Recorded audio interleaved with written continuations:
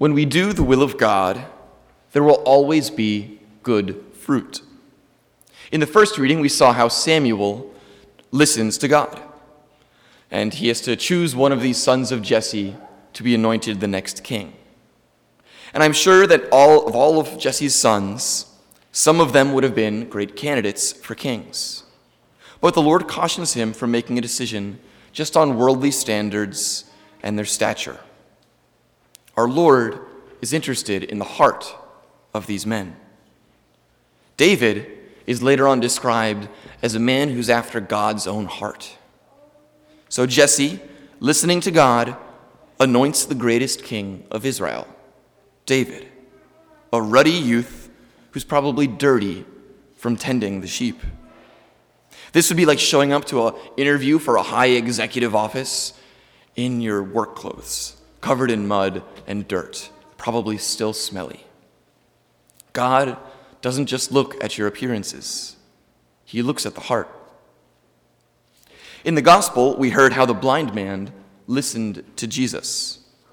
Following a discussion on who is and who is not a sinner, Jesus rubs mud in this man's eyes.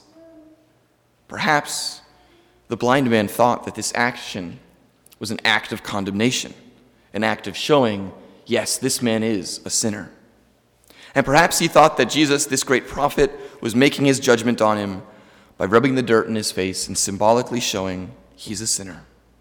And then as an afterthought, he says, here, go clean yourself up. But the blind man listens. And what happened? Once again, God uses the earth to make man, and he restores that man's sight. This healing sign was a sign of the remission of sin for this man. Yes, he's a sinner, but he is made clean through Jesus.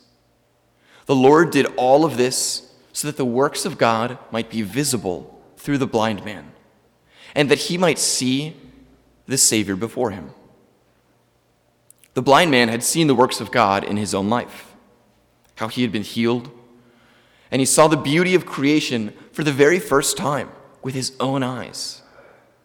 But much more importantly, he saw Jesus, our Lord. We can learn something from this man who was blind from birth. He recognized that, yes, in some way, in his life, he was in contact with sin. This is true for us too. I know that I've sinned, and I could probably guess that you might have as well. And Jesus knows this. Jesus knows our dirt. He knew from the beginning how David, the greatest king of Israel, was a sinner. While he was dirty from work, he called David to be a great king. And he still calls us. He speaks to us. He wants to elevate us. And in our baptism, he gives us a dignity beyond what we deserve. God wants us to be healed and to see. But we can't do this unless we go to him and are washed clean. God wants us to examine our conscience and let the light of his truth enlighten our lives so that we can live in the great joy of the gospel. He wants us to go to confession and to clean the dirt from our lives. When we do the will of God, there will be good fruit. The fruit of this season of repentance is the fruit of reconciliation and restoration. And the joy of restoration, of reconciliation, isn't saved up for Easter. It's meant to be lived now, amidst the penance and the sorrow and sacrifice. And that's why, in the middle of Lent, we wear a rose, and a few of you are as well. Because in the middle of this penitential season, God wants to remind us the Christian life is joyful. It's God's will that we repent and have faith like the blind man. And it's God's will that amidst the hard task of confronting our own blindness, there's joy. Our Lord says that when you fast, you shouldn't look gloomy or sad, but make it a time of deep prayer. Prayer is the act of love between you and God. And true joy is knowing that you're loved by God.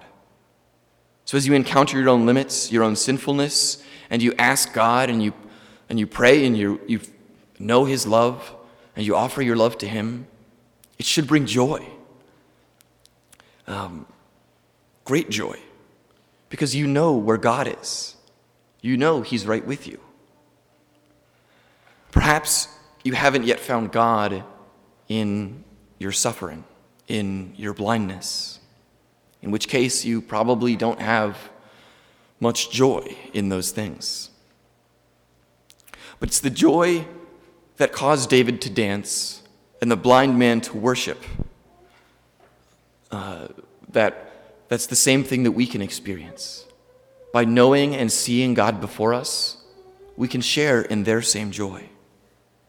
So let yourself be made clean by God's forgiveness in the confessional. And then rejoice, because the Lord is with you.